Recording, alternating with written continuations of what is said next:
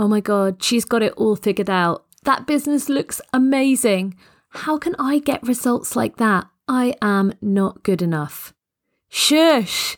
Stop it. We are not falling into the comparison trap. And in this episode, I'll show you how to avoid it for good.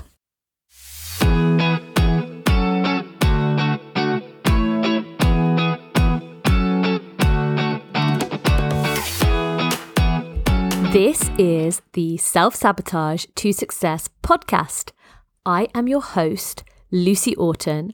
I am the anti-self-sabotage coach and a success and transformation expert. I love all things positive psychology, and I transform female purpose-led entrepreneurs from self-sabotaging, procrastinating, imposter syndrome suffering, but very, very talented business owners into the most empowered CEOs who recognize and own that talent and move away from self-sabotage into rock-solid self-belief, supercharged confidence, and amazing business success. The Self-Sabotage to Success podcast was created to help women just like you step into your awesome, because we so need your voice in the world right now more than ever. I am incredibly grateful to have you here. If you enjoy this episode and the rest of the Self-Sabotage to Success archives, then I'd love to hear from you. You can book a self-sabotage breakthrough call using the link in the show notes, and you can also help the positive messages of this podcast reach even more female purpose-led entrepreneurs by leaving me a 5-star rating, or even better, a review on Apple Podcasts. I am so touched by every message and every review I receive, so thank you. Thank you so much for listening. Enjoy today's show, and I'm rooting for you and your purpose-led business always. Hello, and a very warm welcome to the main part of this episode.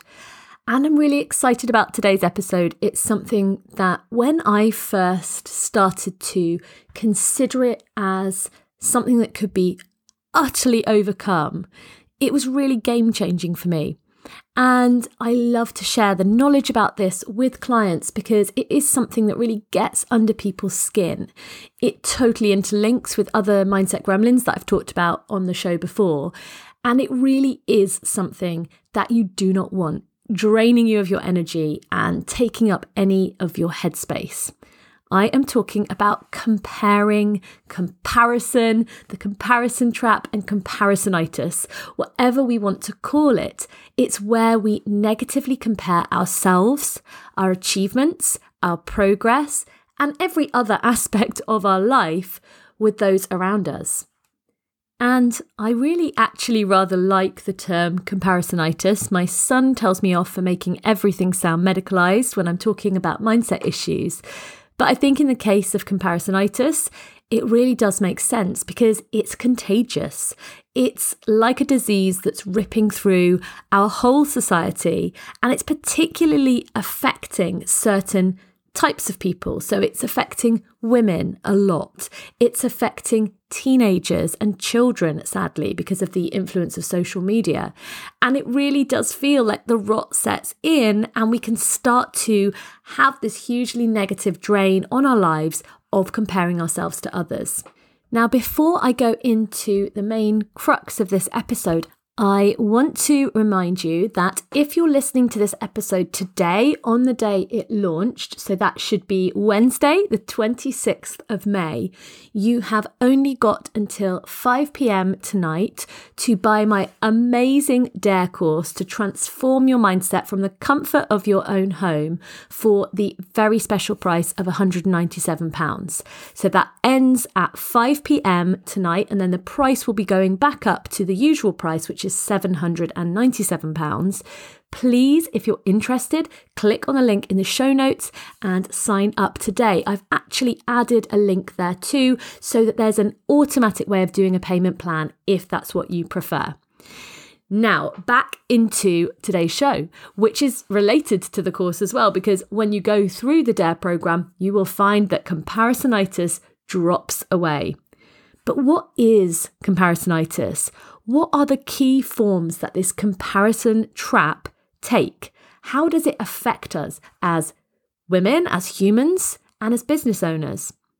Well, we live in this crazy time where we have social media, and that is not the root of comparisonitis, but it definitely influences it hugely in this day and age. It is a humongous amplifier, and it gives us all so many more opportunities to compare ourselves to others.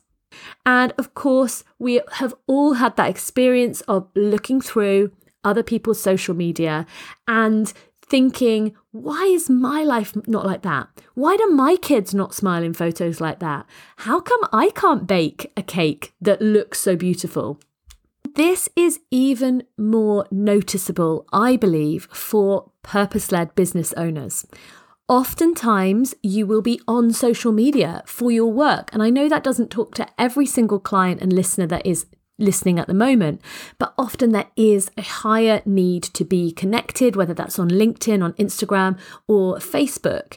And when your work blurs with that social media melting pot, it can be tricky to keep in your own lane, to recognize that what you're doing is personal to you and does not ever need to be compared to someone else.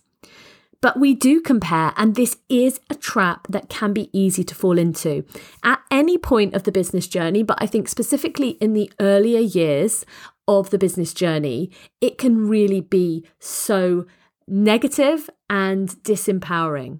We can end up looking around us and seeing people in similar jobs or roles or with similar businesses to ourselves who look like they've got it all sorted. They've got more followers, they've got more money coming in, or it seems that way. They've got amazing dreamboat clients, and maybe they're just overall graphically and word-wise, copy-wise, they just seem really slick. This also needs to be considered in the wider circumstances that you're in. You know, you're also a human being. You're also bombarded with social media and just general media images, often of perfection in your private life as well as your work life. And it can end up getting quite tangled up and feeling like you're being negatively compared whatever way you look. Like I said, it doesn't just have to be in social media that we feel so triggered with comparisonitis. It can be in all aspects of life, but social media really is the most bombarding, I believe. And the feeling that it can stir up, or the feelings it can stir up in us, can be those of jealousy, of not feeling good enough, of feeling sad that we want to achieve something but we haven't made it yet. I know that I heard a coach, a brilliant coach, talking about the fact that every time she heard someone else say that they were releasing a book, she felt jealous. She started to have a negative conversation with herself about why she hadn't written a book yet. Like, surely that was something she should be achieving. And that is what it draws down to. Often, when we get that feeling of comparisonitis, there is an unmet need or an unachieved goal that we're tapping into. It's probably pretty clear, even if you've never heard of the comparison trap or comparisonitis before, that this is not a force for good in your world. So let's have a discussion about why comparisonitis is so toxic and why it's a trap you really don't want to fall into. Well, I think comparisonitis is super connected to perfectionism. It's about us judging ourselves for not having everything figured out right now, first time. And it's where we're comparing someone else's highlight reel, someone else's polished end result of what they're deciding and curating and sharing on their social media, or just in general in what they say and how they present themselves in the real world. You're comparing that with your behind the scenes. Because as business owners and humans, we always know our own behind the scenes. We see the messy middle, we see the mistakes, we see the frustrations, and we see the things that didn't always work out. And as I always talk about, our brain is very good at remembering those negative impacts, those skews in our day. We pick up on those. We do not find it difficult at all to recollect those. What comparisonitis creates in our minds is an abundance of toxic thoughts, of feeding those mindset gremlins, of questioning whether we're the right person, questioning our worth. It brings up ideas of imposter syndrome. And we think that person there, the way that they are holding themselves, they are the right person for the job, and I'm not sure I am. So it really does feed those gremlins and is something which should be avoided for that reason alone, because it will absolutely interact with all the other self-sabotaging thinking. And instead of connecting us to the best version of ourselves, instead of making us feel like that empowered CEO, it connects us to that inner critic. It allows that inner critic a stage on which to orate and tell you that you're not doing things right. It also prevents you from building up that self-esteem base and building up that positivity that you need to thrive as a business owner. It is an absolute energy drain and a time zap. And that is in and of itself a real trap for business owners, because you are busy, you have lots to be getting on with. And as we've talked about before with productivity, your mindset is what will get you through with increased levels of productivity. If you feed your mindset with negativity and comparison and living in that zone of thinking where you just don't feel enough, or that inner critic is coming too much to the fore, then you are wasting precious time that could be spent on your business or could be spent enjoying the fruits of your business. It could be spent having connection with really good friends and family, using that time for self-care and for relaxation. In addition, when we compare ourselves to others, we really diminish the effect of those small and hugely important wins that I talk about. So if you're comparing someone's showreel with your behind the scenes, you might not give yourself credit for those smaller but really crucial steps that you're taking. You might start to see them as lesser because the person or the business that you're comparing yourself to isn't going to be sharing those. I mean, I think they should be. I think it's absolutely fine to share the small wins. I wrote a post on LinkedIn last week where I, amongst other things, celebrated the fact that I had made 25 portions of chili and put it in my freezer. This to me is a win to celebrate because I know that it's helpful for future me. I know that it's useful for myself and my headspace. But not every business is out there doing that. Instead, they might be stuck in more traditionalist views of what we celebrate. And again, remembering to stay in your own lane about the wins you celebrate, and that the wins you celebrate power you. They are rocket fuel for your self-esteem. They are rocket fuel for everything else that goes forward in your business. Okay, you know comparisonitis is not helping you. So what's the cure? What's the solution? How can we overcome comparisonitis when it hits us, and how can we avoid it happening in the first place? To begin with, I want us to do a bit of a bird's eye view of the world. So kind of fly off into the air and look at the world from above. We need to screw the patriarchy, and we need to screw the idea and the idolization of competition. We don't have to be in competition with everybody. In fact, we can be just in a conversation that's non-competitive but very ambitious with ourselves. We can remove that need that sometimes comes from the society we live in to pit ourselves against each other. It's not true. There is goodness to go round for all of us. And yes, there might be other people providing the same products or services or doing exactly the same thing as you.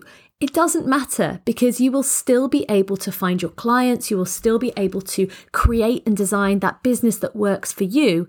And it will be different because your requirements are different, your talents are different, and competition doesn't need to feature. I haven't talked very much on the podcast about the ideas around scarcity and abundance mindset, and I'm not going to go into too much detail here, but we can end up coming at the world and coming at our business and coming at our lives with a very scarcity mindset, scarcity focused mindset.